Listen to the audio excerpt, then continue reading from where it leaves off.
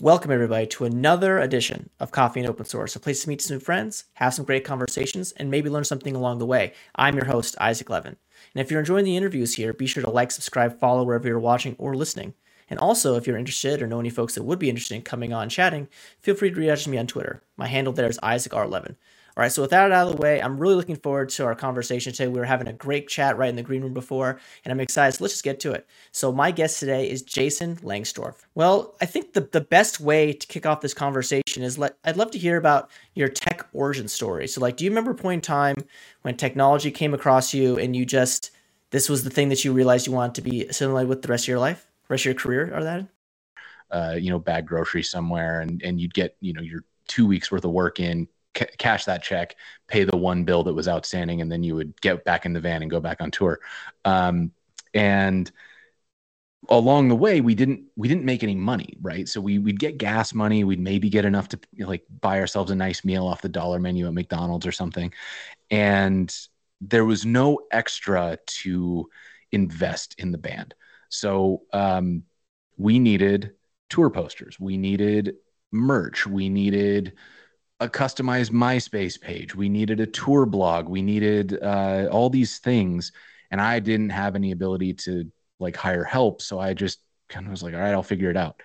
So in the band, I became the de facto figure it out guy. Sure. And I designed our merch, and I figured out how to do tour posters, and I would coordinate with folks in different cities to get street teams together. So, I'm in a van on the highway, talking to a girl in a freshman in high school in Tucson, Arizona, asking her if I can mail her posters that she could hang up in the high school and try to get her friends to come to the show. Right.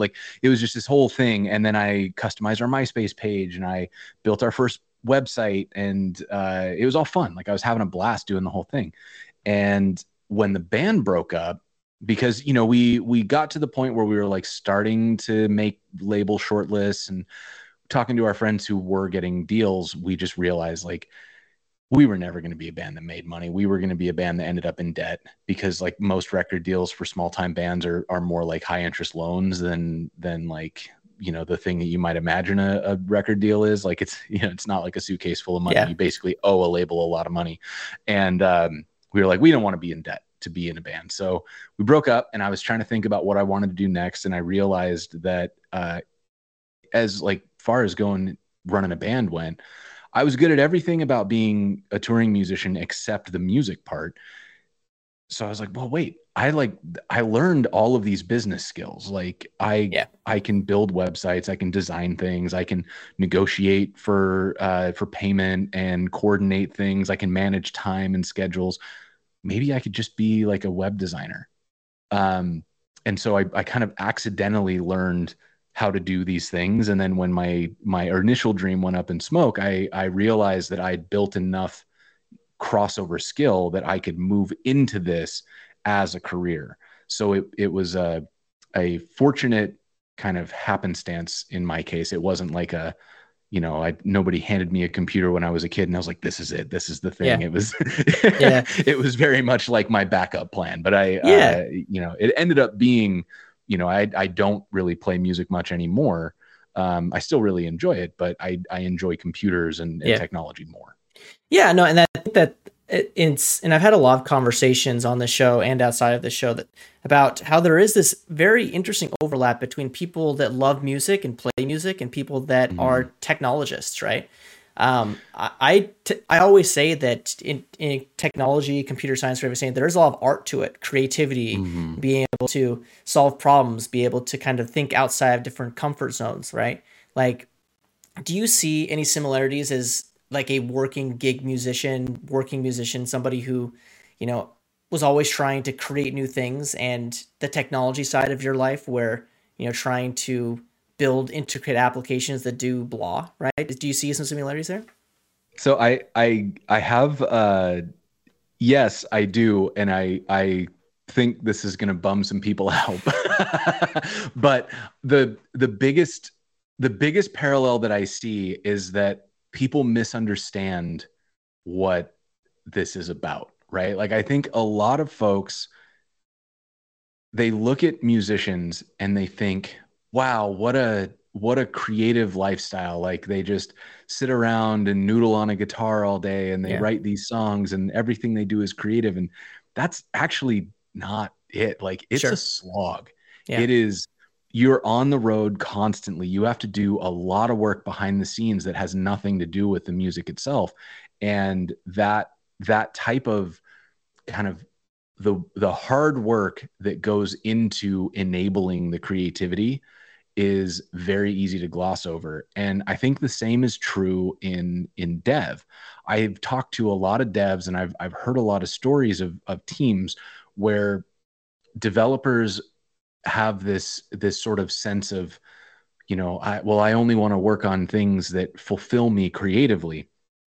And I think that's like, I'm glad that code is a creative outlet for people, but it's not like, it's still a job, right? Yes. Like if you want to do this thing and you want it to be your source of income, you also have to do the parts that aren't fun. There's a bunch of stuff that needs to get done that is challenging and that is kind of a slog. Like it's just this thing that you have to communicate to your team. You have to, write a scope. You have to update people on where your work is going. You got to write your test. You got to, groom the backlog. Like that stuff is all really important. And yes, I know that, doing the maintenance on the account dashboard, that's a Byzantine nightmare of legacy code, isn't what you would do for fun, but you're not there for fun. You're there for a paycheck. Sure. Yeah. Right. And so yeah. So I do agree with you. Like code is a very creative outlet, but I think in certain aspects, we've lost the plot a little bit where because it's what we were doing for fun before it became our jobs, we treat our jobs as if they are hobbies. Yeah. And then we don't want to do the stuff that's not fun, even if that's the stuff that actually, puts that's what gets customers to pay. That's what puts the food on the table. We are not special and unique snowflakes. We're people with a job to do, and the job needs to get done, or we all don't have jobs anymore. I mean, I don't think that's a spicy take at all. I mean, I talk when I mentor like junior developers or folks that are wanting to get started in computer science or technology in general. I do warn people a lot about it isn't like, oh, you're gonna work on the latest greatest things all the time. You're gonna get to do all this fun stuff. You're gonna make a buttload of money. Like I tell people, like you got to be a little bit of a masochist to enjoy the job, right? Because there's a lot of stuff that's outside of the fun that's how you actually earn the paycheck, right? Like, and if you figure out a way to just make money doing the things that you love, like that's great for you. But 99% of the rest of us don't get that luxury, right? Like, and I think there is some similarities between, when you're talking about setting up like all of the business of running a band or being in a band, right? Like that's not fun. None of that stuff is fun, especially for folks that probably, and this is not to disparage musicians, but probably aren't about business. They're more about the creative aspects of playing music, right? And I think, the juxtaposition of, that it is a lot like being a developer, having to prune the backlog and chat with business analysts and figure out why my stuff isn't building. Like, no fun, right? So I guess there's more similarities to being a real, like an actual musician and writing code than I thought. Yeah, and I think that the other piece of it too is there's a lot of similarities between people who feel frustrated that they're not getting to do live their dreams, is people who believe that it's all just fun and games, and like if you just play hard enough, someone will discover you and do all of the boring stuff for you, and you'll just get plucked out of the crowd and get to live this charmed life.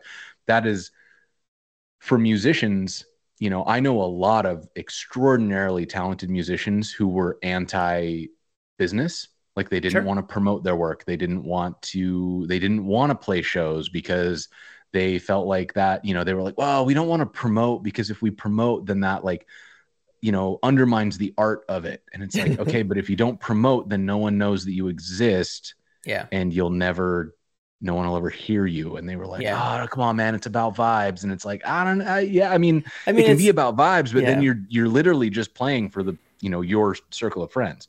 And that's fine if that's what you want. But like when you say your dream is to make music for millions, and then you're completely anti doing anything that would help you reach those millions, um, you're preventing yourself from achieving your own dream. And I think that for developers who say they want to get into the field and build these meaningful things and create these impactful solutions and change companies, change the face of technology, all this Yeah. stuff, and then they won't promote their work, they won't advocate internally, they won't do internal training, they won't learn how to manage up, they don't think that learning how to deal with their like, well, the technology should speak for itself. Well, cool, it should, but it won't. So are you going to do that work or not? Because if you're not going to do that work, nobody else is going to do it for you. Mm. You should accept, like, you can choose to accept that. I know that nobody's going to use the open source tools that I build because I don't promote them. I don't want to maintain them at the level that a popular open source project needs to be maintained. So I just kind of ship them. And if somebody finds them, great. And if they don't, also great, because they did what I needed them to do. And that's what I built them for. Yep. But if I was bitter that like nobody's using this library that I built, and I'm unwilling to put any of the work that a maintainer like, Dominic from the Tanstack query team, or any of these folks who's like, that's their job, that's what they do, I'm like, it's absurd of me to expect that somebody's going to notice when I'm not doing any of the work. Sure. I mean, man, it's so funny because I agree with everything that you're saying, but it kind of comes off as like, oh, back in my day, I walked up the hill, both ways in the snow, right? It's spot on to the effect that, like, I personally am a realist, and I recognized right when I got started in technology that I wasn't going to be like the best developer in the room. And if I was the best developer in the room, that wasn't a thing, that wasn't a positive for Isaac, right? That was a negative for the room. So one of the things that I recognize quickly is I like teaching, or I like giving the information that I have to other people. And maybe they'll be something that maybe they have the gifts that I don't, right? And I think that that's something that I always preach to folks too. It's like, just do what you find interesting, and you'll end up getting your way. Like I had somebody reach out to me. They were in graduate school and they wanted to figure out how to get a job in firmware security. And I said, well, do you enjoy firmware security? And they said, no, but I've heard there's good money in it. I'm like, well, okay, but I imagine that job is very hard to find. Why don't you try to find a role doing something else that you might enjoy that's a bit more mainstream? And if things work out, maybe you can get into that field later in career if it's still something that's of interest to you, right? Because I think, one, there are way too many jobs out there in tech, and there's not enough people to fill them. And two, the technology is always moving so fast that we really don't know what we want to work on. Like, I had a manager one time ask me, oh, what's your 3-year plan? And I said, to be alive in 3 years? Like, I don't have a 3-year plan, because in 3 years, there's going to be some weird thing that comes out and it's going to mess all of us up, and we're going to have to relearn how to do things. And that's just the way technology is. And there's nothing wrong with that.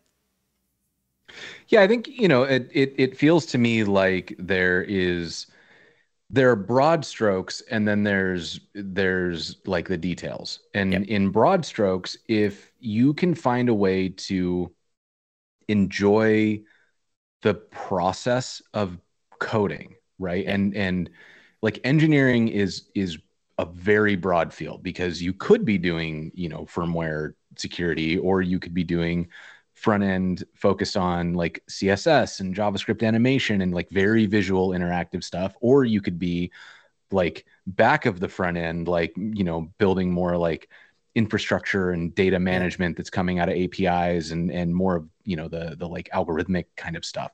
Or you could take your JavaScript to the back end and build node servers, and all of those things are related tangentially. And like, in the spirit of programming, like what I learned in ActionScript, which is one of the first programming languages I worked with, and what I learned in PHP and what I learned in Node, they're all the same general concepts. The syntax is different, and there are unique capabilities in each, but they all, they've all got loops, they've all got different logical operators, and so, you have this broad application. So if you can find a way to have fun that that makes you want to keep doing it. Like the trick for me, at least, has been learning to enjoy the process of learning. Yes. If I feel like I'm kind of advancing a skill set, and it can be any skill set for me, like I really love learning to cook something. I love learning how to,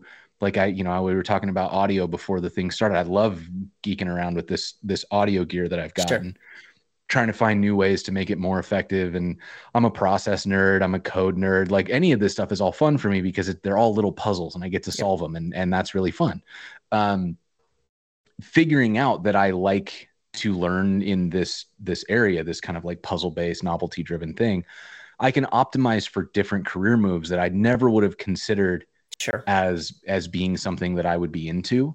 But once I realized that, like, oh yeah, this is basically solving puzzles too, I was like, oh wait, that would be fun. I do like that. And so the pursuit of like not specific depth of skill, like I'm going to be the best database architect in the room, but for me, the meta skill of like, I'm going to be the person who has the most experience picking up new skills, or, I'm going to be the one who has the strongest track record of getting dropped into an unfamiliar situation and figuring it out, whatever that thing is, right? Like for me, that's allowed me to build enough of a frame of reference of like, I bring uniquely to the table the quality of like, I've done a little bit of everything. Yeah. And if you bring me into your team, I'm not going to be the best engineer or the best product manager or the best salesperson on your team, but I've done all three of those jobs. And so I'm going to give you a really well-rounded strategy that helps serve all of those goals, as opposed to somebody who's kind of, they've only ever done back end. So they focus on the strengths of the back end architecture with no awareness of how it affects the product, how it affects the front end, how it affects the sales motion, whatever that thing is. So it's, yeah, I don't know. I mean, I'm off on a little bit of a tangent. No, I love it. I think for me, at least, I think the specifics of what you're learning matter less than starting to recognize the patterns in how you learn and like where you offer the most value. And I think that starts to really give people an advantage when they start to understand not like, what is my like ultra concrete, narrow technical skill set, but rather what is my broad offering in terms of my unique worldview, my unique blend of experiences that would help me augment this team. No, I mean, I think everything that you said makes tons of sense, especially you said a couple of things and I just want to peel them out, maybe have some more conversation around that. Like the idea of having fun with what you're doing, right? Like that's very, very important. And you mentioned one of the things that you enjoy is like the act of actual learning, which I think is really, really hard to navigate, right? Because one, we don't get enough time in technology in general to like learn, right? We're asked to do the work. Maybe we get training ever since the last 2 years because of the pandemic, COVID, whatever you want to call it. Like the ability to go out and learn at shows or at events is not as frequent. You do it at home. No one is going to be able to say, hey, I'm going to log in and watch YouTube videos all day for, no boss is going to be okay with that, right? I think, but the second thing that you said, which is very interesting, is like the jack of all trades, master of none sort of conversation, right?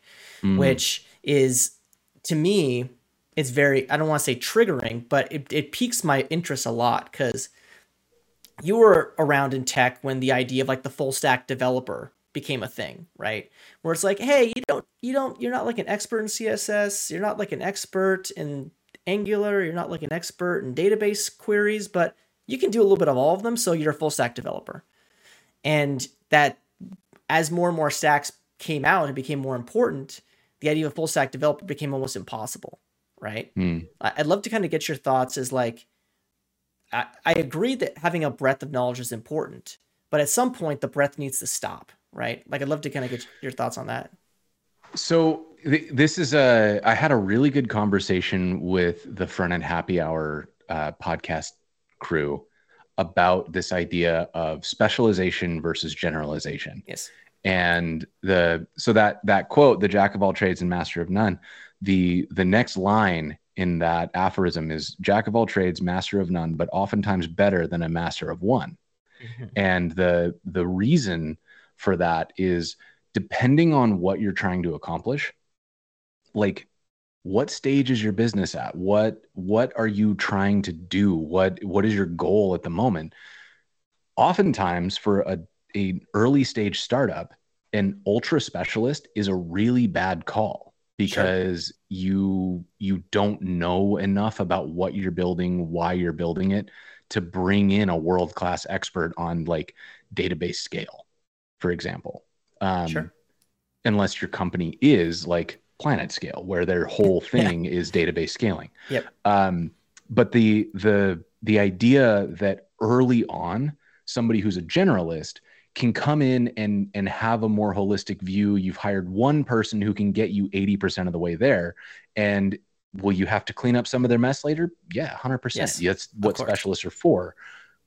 But if you maybe couldn't afford to go out and hire and train 10 specialists, but one generalist with the right Venn diagram of experience can Mm-hmm. get you started and help you validate product market fit. You can validate whether or not the general idea works, and then once you've proven it, you've got adoption is starting, or whatever flywheel you're trying to get turning is starting to turn, then you either thank the generalist and send them on their way, or you reduce their scope and you bring in specialists to start taking things off their plate and start refining the pieces that you know work. Yes. So this is something that I think is like I always get into conversations like these, and I feel like sometimes they get set up as very black and white. Like, a generalist is bad for companies because X, a specialist is bad for companies because Y. And depending on what time in a company's life cycle you ask that question, I think the answer is different. Mm-hmm. And so, my heuristic around this has kind of become like early in an idea, you want generalists because you want somebody who's going to say, well, yeah, but I have know a lot about product. And because of what I've seen with, these aspects of building products, we probably want to try these things in the engineering first. And I've done enough in the engineering realm of this thing we're building that I can prototype it. And Sure. I'll get us something that we can ship to real users, and they'll try it and they'll tell us what they like and don't like. And then that'll give us enough validation to be confident in investing real, like full-time specialists in building out the thing. And then as your company is more mature, you're going to be doing less like net new stuff. I think you'll find, if you look at companies like, an IBM, for example, there are pockets of R&D, but most of what's happening in the company is there are very profitable, very mature products that need to keep running and incrementally improving. Yes. And so hiring a generalist into that general, you bring a generalist into that product, and they're going to come in and be like, well, this is boring, I don't want to be here. Sure. Yeah. But you bring a specialist in and say, hey, build me a whole product, they're like, no, they're not Yeah. going to do that. So finding the right blend of skills and the right focus on generalization or specialization, depending on what you're trying to build, I think is really important. And yeah, even if you do have somebody who you would call a generalist, how far can somebody be a generalist before what they would consider to be a little bit of knowledge is more like just has dabbled in? Yeah. Because I would say I am a web generalist. If you drop me into just about any web project, as long as it's written in HTML, CSS, and JavaScript, I can find my way around. Yep. If you drop me into a Rust project, I have used Rust before, but I'm not useful at it. Yeah. And I could say the same for databases. I have done the 101 level of database architecture where, I know enough that if you tell me I need to go set up a SQL database, I can do that. I need to set up a document store. Sure, I can do that. Yeah. Am I going to do a good job? Almost certainly not. Yeah. Well, no, and that's perfectly phrased too. Like, I think one of the things that's very, very, like you mentioned Rust, right? Like, I make this joke that I've learned how to program in Go 15 times, right? Like, Yes. because it's just my brain, like, I'll learn it and I'll in my view, feel like I'm somewhat competent, and then I won't Mm, do it for a few months because I don't use Go for my day job, and I literally have to just sit there on the Go docs, like, okay, like how do I do this? How do I catch unhandled exceptions? How do I like all of that? Like mm-hmm. it's just in one ear and out the other, right? Right. Um, and I think because of the fact we have so many tools now, not and what I mean, not just technologies, but also tools to make the technology accessible, it makes it even more challenging, right? Because like I remember it used to be like, what browser do you use? And then it became, what Mm. JavaScript framework do you use? Now it's like, oh, like do you use Kubernetes or are you a simpleton, right? Like, all right, take a break. But I think the biggest thing it's about figuring out what tools are going to bring you the most joy too. Like, Mm. and to kind of jump to another little topic that you brought up, like this, the generalist versus specialist thing. It's not just in like the tech sides of the business too. Like Mm. I have a marketing background. I used to be in product marketing. You, to an extent, have had a marketing background in Mm-hmm. developer marketing, developer experience, right? And you said something that's very, very interesting. Depending on the maturity of a company, you might want somebody that like has worked in many areas of marketing or sales, or you want Mm-hmm. someone that has experience doing all these different tenets of a job. Where else, if you work for, big company X, like you need a very specialized position, specialized set of skills for this particular thing. You need to be very good in Mm-hmm. demand gen or regional marketing or whatever it is, right? So it's something that's really important too. It's like it's not just tech where like you have this Mm-hmm. generalist versus specialist all across the business. Yeah, and I think something that I've noticed as I've worked with different tech companies in both like full-time employment and consulting is there's almost like milestones that a business will hit where, for example, in one company, I saw an executive who was fantastic from like 15 employees up to 100 employees. And then once they crossed 100 employees, that same executive was starting to struggle. Mm. And so that exec left to go join a company that was like a 20-person Yeah. startup. Yeah. And they hired somebody who was more specialized in that like next stage of growth, like the 100 to 500 employees size. Um, Vice versa, I saw an executive come from one of the big companies, like 5,000 plus employees. They came to a 150-person startup and they ground everything to a halt Sure. because they were trying to do things at the 5,000-person Yeah. scale. Because And they there have weren't process, enough right? people. Yeah, and there weren't Yeah. enough people to do the process. So they were just like it was like a dishwasher going with nothing. Like, you just like put a fork in a dishwasher. It's like they had so many things that they needed to be done, and everybody was trying to do their things, Yeah. but the company wasn't big enough to support that scale yet. So it just ground everything to a full halt because we had the wrong scale of executive for the scale of Yeah. company. And so I think the thing that's interesting is this is not a two-dimensional gradient, right? It's not just like experienced executive plus company equals success, right? It's Sure. very much like it's a whole 4D thing because what areas of skill do the founders have? What size has the company scaled to? How much confidence do they have about their engineering department, their marketing department, their product, sales, support, all those things? Who have they already hired? What's their blend of skills? And then what is this executive's experience of like scaling from X to Y? What overlap do they have? Are they filling the right gaps on the team, or are they like bringing in redundancies that are going to cause tension because you've got three people who have a lot of product experience and nobody who's got deep sales experience. Yeah. You've just got like light sales experience because this person is a sales and marketing exec or something, right? And so you've got it's interesting to me because I think the nature of startups sort of removes this idea that you should stay at a company for a long time. Yeah. because you almost develop like a slice of company life cycle that is your Mm, specialty. sure. I, for example, am very good at small companies. Sure. Once the company gets above 75, I'm okay. Once it gets above 250, I fall apart.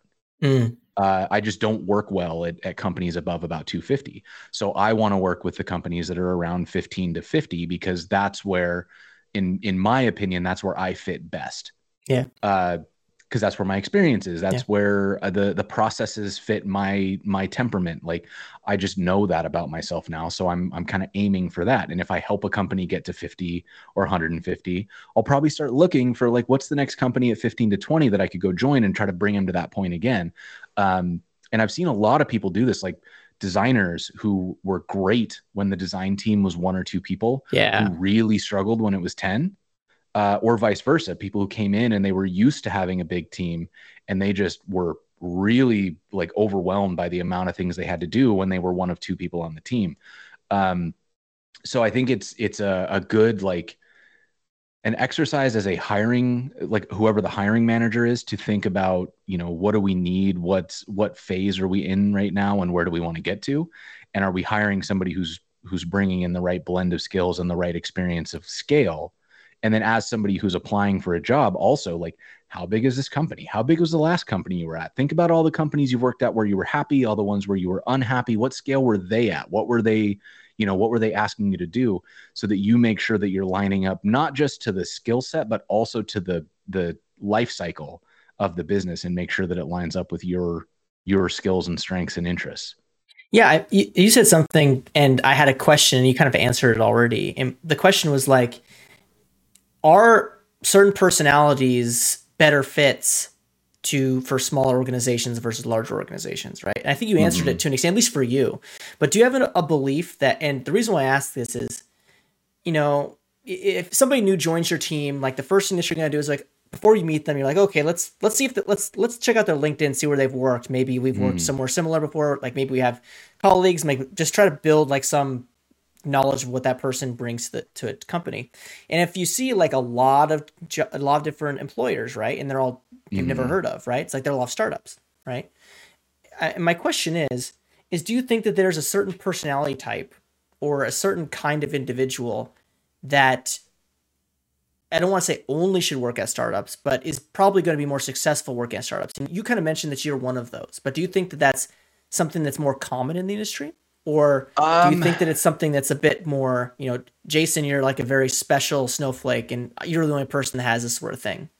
no, I think so. I think there are working styles and appetites for chaos. Mm, Um, and those blend. So I don't necessarily think it's a personality type so much as it is a, like if you were to look at people on the introvert extrovert spectrum, like that's not sure. their whole personality, but it's Yeah. it's a influencing factor. So I would say this is kind of the same thing where I there's a this the what is it an analogy that Simon Wardley uses to describe types of workers, and it's um, pioneers, town settlers, and city planners.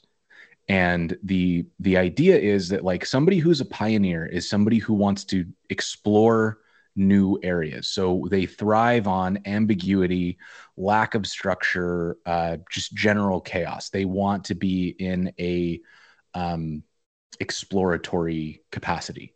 Someone who's a town settler is looking for something that has been proven to be possible but isn't mature yet. They want to take something that's like, okay, we know that in the using the pioneer town settler Sure. analogy, like this plot of land is workable, and Yeah. we want to turn it into a place we can live. Yeah. And so this would be, you know, somebody who once the R&D department has prototyped something, the person who loves getting that prototype, tearing it down, and then building it again the right way, Hmm. and proving out this is not just like a good idea, but this is a scalable, sustainable idea.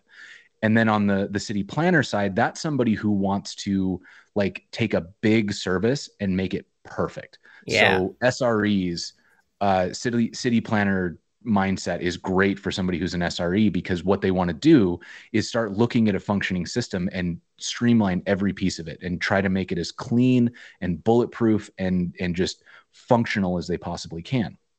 And so I think that depending on which department you're in, like there are R&D departments, the office of the CTO at a giant company where a pioneer is a great fit. I would say I'm more of the pioneer mindset. Like I love chaos. I love it when somebody's like, hey, we've got this like poorly defined idea. Do you want to work on it? And I'm like, hell yeah, I do. Like, let's go. Yeah. Whereas I know some of my colleagues, like if I get into full blown, like ambiguous idea mode, I can see them getting anxious because it's just like, I'm a fire hose of ideas and they're freaking out because they're like, am I like, do we have to build all of that? Like, yeah. No, I totally, I've been in rooms. Yeah. And I'm not to say that I'm similar to that, but like I do at some ventures walk outside the box a little bit with ideas, and you can just read a room and some people will just be like, oh no, like, cause the people like, I mean, I don't have to go and build the thing. I can just come up with the idea for the thing sometimes. And the people that are building the thing is like, no, please stop talking. Please stop talking. Right. Right. And I think that that's really interesting. Going back to the conversation about like size of business. Right. And the reason why I want to ask this question is like, so you've worked predominantly, like you said, in smaller organizations. Right. And now you work at the smallest organization possible. Right. So I'd love to kind of get your thoughts. We don't need to go through like a career progression or anything like that. But at one point in time, like, did you worked at a company and then you hung out with company and watched it grow a few times. And then you moved on to something a bit smaller and used the number 250. Right. Was that just kind of was it because there was some operational debt that gets incurred based on the size of people that you got uncomfortable with? Or is it just, you felt like I don't, want to quote like some philosopher, but like you started to feel kind of like strapped, or you started to feel a little bit of chains put on you as pertains to creative freedom? No, okay. So for me, there are a few factors. I think the biggest factor is, there's Dunbar's number, which I don't remember what the exact number is. I think it's around 225 or 250. And it's this idea that there is a number of people that you can know. Yeah. And once you cross that number, you're not physically capable of knowing everybody anymore. Sure. And if you've crossed Dunbar's number, then it means you are necessarily working with people in a company that you may never meet, you never speak to, never interact with. And that's weird. Right? Like when you go to an all hands meeting, like the team offsite where they get the whole company together, when it's 50 people, you're like all around one really long dinner table in a private room at a restaurant. And you actually talk to all your coworkers. And, when you have the team sessions, you can all be crowded around one whiteboard, and it's not efficient with 50 people, but you can do it. Yeah. With 250 people, you absolutely 100% cannot do it. You have to break into smaller groups. You have to work in like kind of disjointed areas, or you have to have very clear separation of ownership where like there is a product organization, and in the product organization, there are sub-organizations that own different aspects of the business. Yes. And that's very necessary. Right. And for me, I don't mind that, but what I prefer is that smaller, like I want to be at a company of 20 because at 20 people, you can get the whole company on a call and say, this is the big idea. What risks are there? Yeah. And then, support says, well, what about this? And product says, what about this? And everybody just kind of says like their piece. And then they all kind of weigh in, and then you go, great, we're going to break it down. We're going to give you the big idea. And then each of you is going to turn that into a list of like a scope for yourself. And you can have those discussions and make these rapid decisions and be pretty agile. The bigger the company gets, the more likely it is that those decisions get made by smaller and smaller, like in groups, like the leadership team or the product team kind of works in an insular way. And then the roadmap falls out and engineering just catches it and has to deal with it. So that's depending on how the organization scales itself, you'll see either waterfall emerges or very like insular siloed kind of organizational separation starts to emerge, or things just get slow because you have like the leadership team has ideas, and then those ideas have to be properly socialized with everybody, and the feedback period needs to be open, and then it has to come back up, and the adjustments need to get made, and then that has to be disseminated through the middle management chain, and you have to have like, you know what I mean? Like you make it sound very exhausting.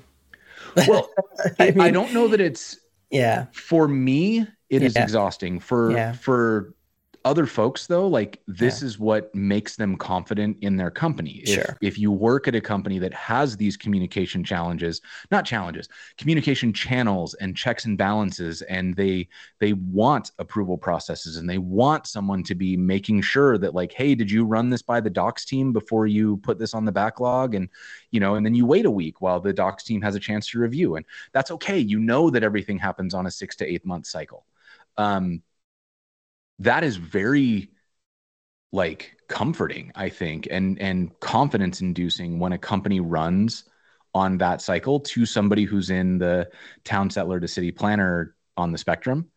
They want to know that the roadmap's not going to get ripped up tomorrow. They want to be confident that they're not going to put 3 weeks of work on something and then find out that nobody cares about it anymore because leadership changed their mind. So it's, you know, it's again, sort of on the, like, where do you fit in best? My strength is rallying a small group of people to go and build something quickly. And so I would get put on, like at Netlify, for example, I'd get put on a special project where I would pitch, hey, we've got some like UI drift between our app, our docs, and our main marketing site. I want to bring together the key stakeholders across all 3 of those properties and do, we called it Web Cohesion Week. And so we brought like 18 people together, and we did a week-long hackathon to make the app, the docs, and the website all look the same. So we did like, you know, we got a group of shared variables put together, got some shared components moved between things, and the teams were all kind of consulting with each other. We had the right designers in the room, the right front-end engineers in the room, the product folks in the room. And that all led to, you know, a big win in a short period of time. That's my strength. But the bigger Netlify gets, the more stressful it is when me, the VP of developer experience, why was I doing a thing that was touching product and design and engineering, right? Yeah.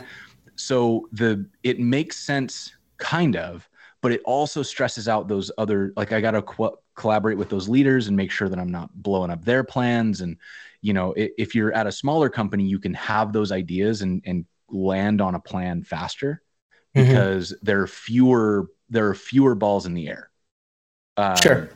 And so I want to be careful about saying like one is better than the other. Yeah, no. I already get you already are saying that your way is the best, which is fine. That's totally cool. No, but I think you say something that's, I mean, this is all about, again, back to what we were saying earlier, like what brings you joy, like not to quote the silly thing on Netflix, but like what brings you joy, right? Like, you know, if you can go to work every day and like, I tell people this too, like if your first thought is when you like, it's Monday and you have to start work, your first thought shouldn't be, I got to go to work today. Right. Like if that is your first initial feeling, like, sure, you could be not wanting to go to work on Monday. That's totally respectable. But like, you can't be like complacent about it or bummed out by it, because that means you're missing out on some other opportunity that might bring you more joy. Yeah, so, I think if you're dreading work, right, like that's a bad sign. Yeah, exactly.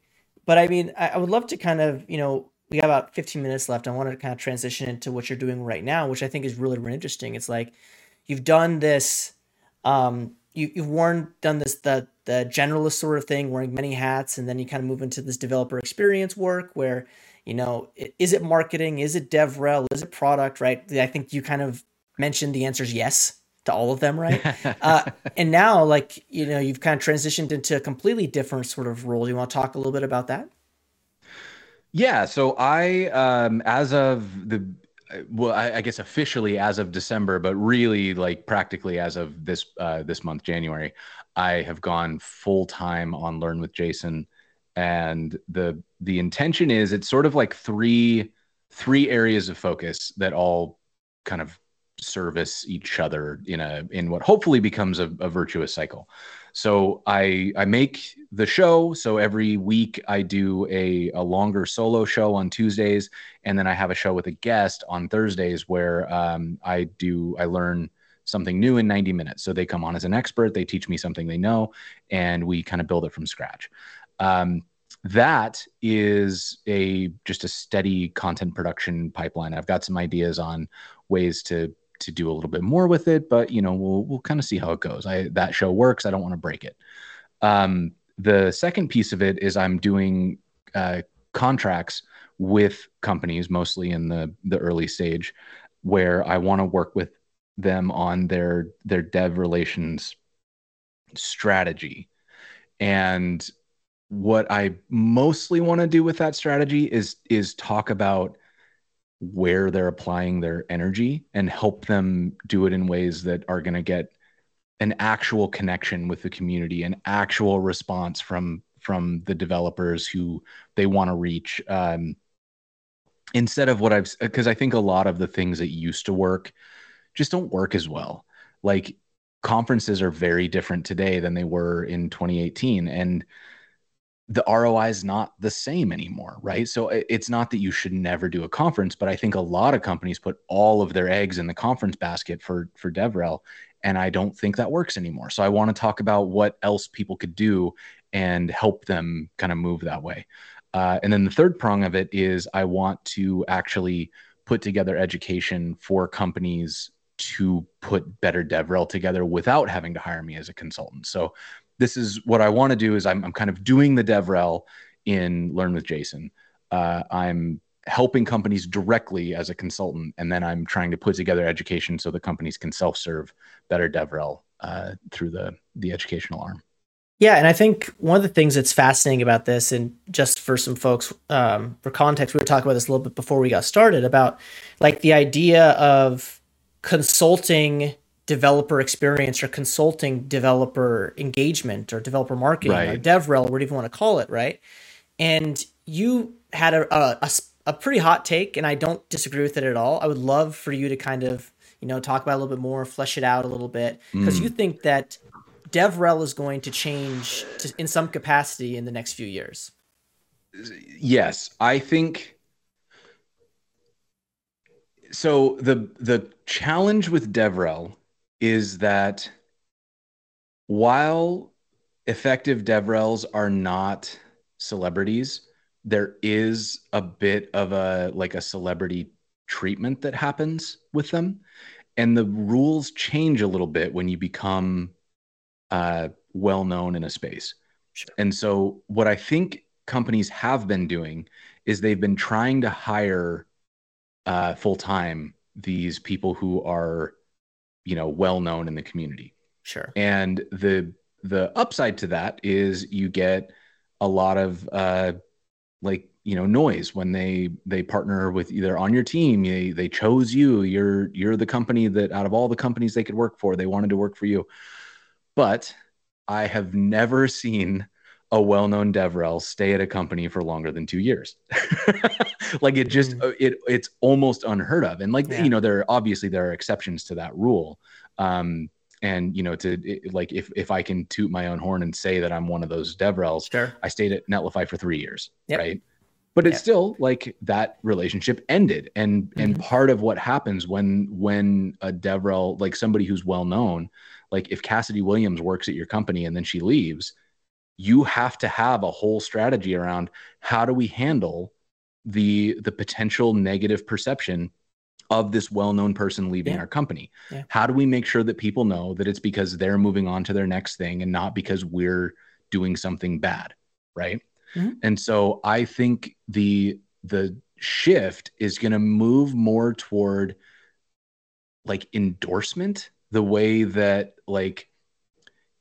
Nike doesn't employ Serena Williams.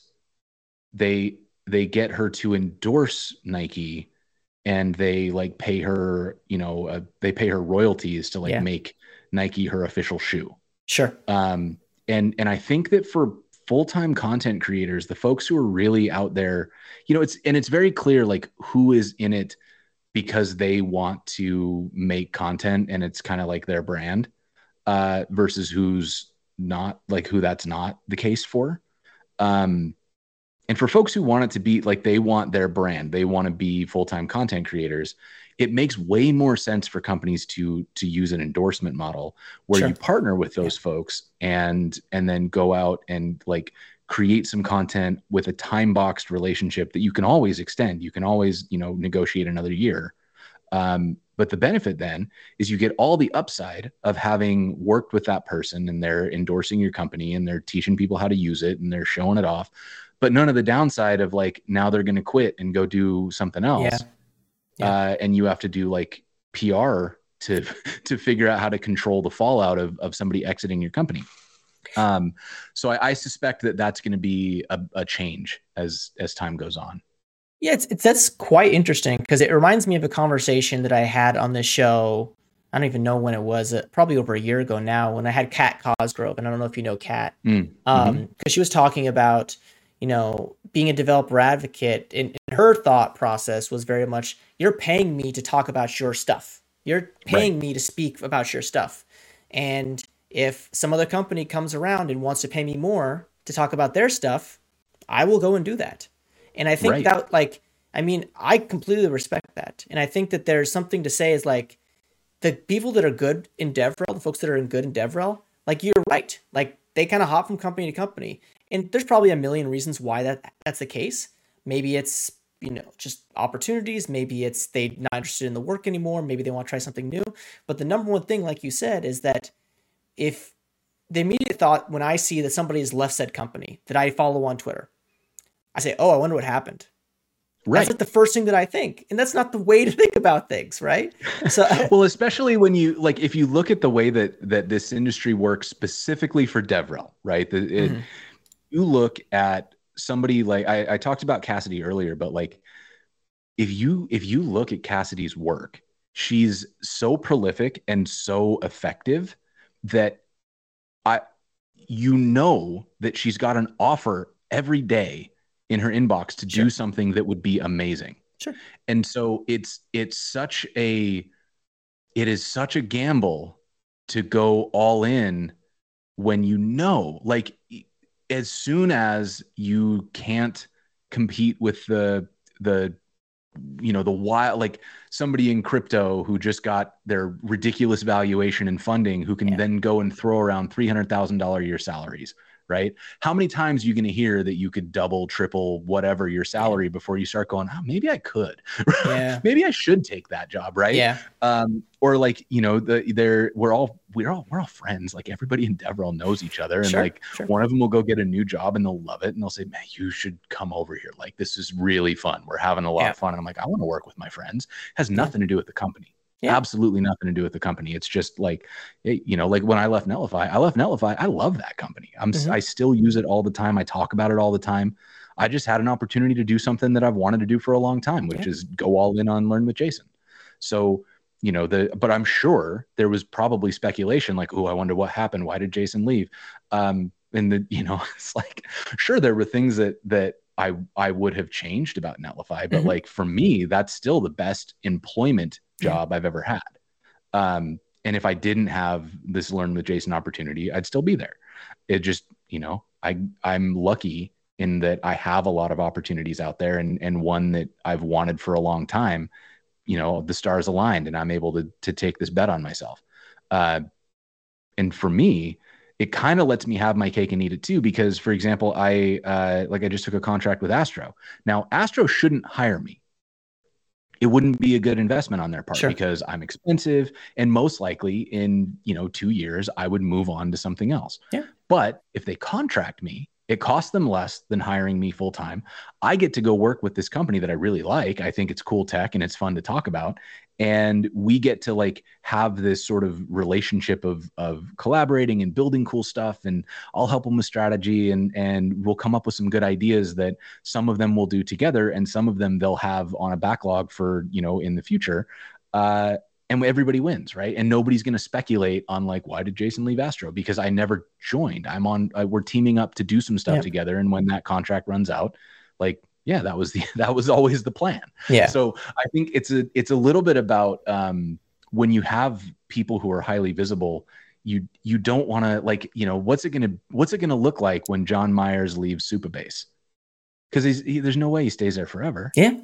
I mean, you can start naming off like some people that you're like, oh man, if they left said company, it would be a kind of a big deal. Like I just can list off like 10 of them, right? Like, right. And that's not a good thing to be like, oh, if that person left that company would be, I don't want to say in shambles, but there's definitely like, oh, maybe that's not a good place to work. Maybe they're not doing the right thing. Yeah. And that's exactly the thing, right? Like if we found out tomorrow that some of the folks that we follow right now were leaving their companies, depending on how they make the announcement, sure, you know, we're either going to walk away thinking like, oh boy, something must be going on over there, or we're going to be, you know, like, there's going to be speculation, because even if it's for a great reason, like I've had folks that I know who got offered like 150% of their salary and a level bump to go do DevRel at a new company. Yep. And there was no reason for them not to take it. It was such a great opportunity.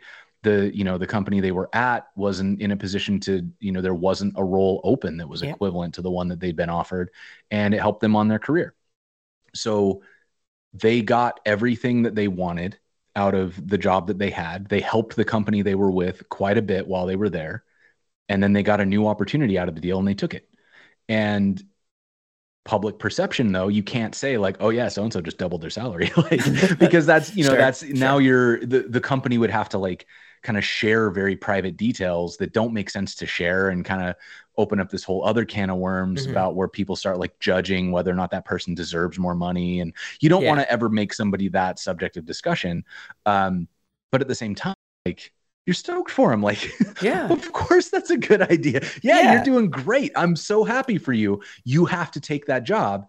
And then you have to go do this sort of damage control of like, no, but we're leaving on good terms, and everybody still likes them. And hey, can you do a little bit of stuff with us after the fact to show that we're still friends? And it gets into this very complicated dance that I don't think is necessary anymore. Like, we've figured out what DevRel is, and there are a lot of disciplines inside of DevRel that aren't what I'm talking about. The like, you know, the solo content creator types that are very much like big personalities, the Kelsey Hightowers out there. But the, you know, for the folks who are like content personalities, like they have made it their job to be somebody who makes content, and they've built up a following based on who they are. Because, you know, we all follow companies that have a great content machine, and there's somebody making that content, but we don't know who it is. Yeah. Because it's the company has built that machine. And those people want to work for a company. But for somebody who wants them to be the source of the content, then the companies are borrowing their reputation. And so it's just better to do that through an endorsement model, I think, because it sets everybody up for success instead of creating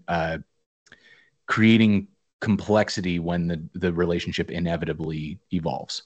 Yeah, and I think, you know, we're about to wrap up here, but what you're saying is not like it already exists to an extent. We just don't call it that. Like influencer marketing is still like a very big part of marketing, right? Where like, hey, there's some social media personality that I subscribe to. Let's pay them some money to talk about our product.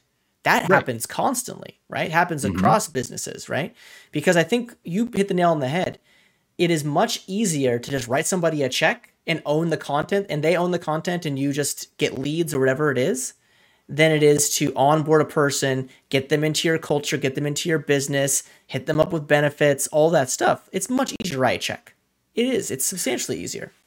And if the reason you're hiring them is because you like their content, then it's so much easier to just say, can you make what you're making, but about us, than to say, do you want to join our team? And now we've got to kind of build out, like, how do you fit into our team? What can you build that's not what you've been doing, but like in addition, it just adds complexity. And it's kind of like, you know, that old adage of if it ain't broke, don't fix it.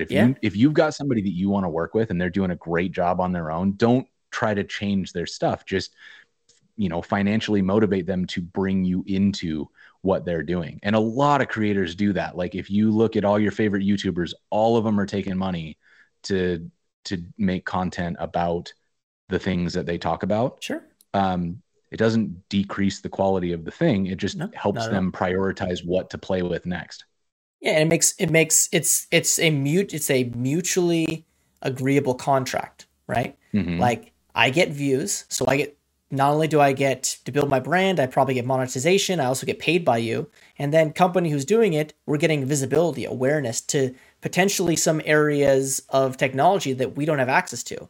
Like, hey, if I go and pay this influencer, I immediately have access to their network, their audience, right? Which is really, really valuable for a lot of companies. Yeah. I think, and as we're wrapping up, I think this conversation was great. I think we could honestly keep going for a while, but I want to be mindful of the time, not just for you and me, but for the folks that are tuning in as well. I do have one last question, however, and it's a quick one. At the end of every show, I love to ask my guests if they can kind of summarize their feeling when they think about the technology space, the open source space, even in your case, maybe the developer relations space, but they only had one word to summarize that thought that they had. What would it be for you? Optimistic. That's pretty good. Sounds good to me. So, Jason, I want to thank you so much for hopping on and chatting with us. I had a blast. I hope you did too. Do you have any parting words or things you want to sign off with? No, thank you everybody for hanging out and for listening to me ramble. I appreciate it. And please come hang out on, Twitter, Twitch, wherever you want to. Yep. And we'll be sure to put some links to some of the stuff that Jason's working on in the show notes, as well as if you're not already following him on social media, there's places to find him there as well. So I want to say again, thanks, Jason, for hopping on. Thank you for everybody tuning in. We'll see you next time on Coffee and Open Source. Take care.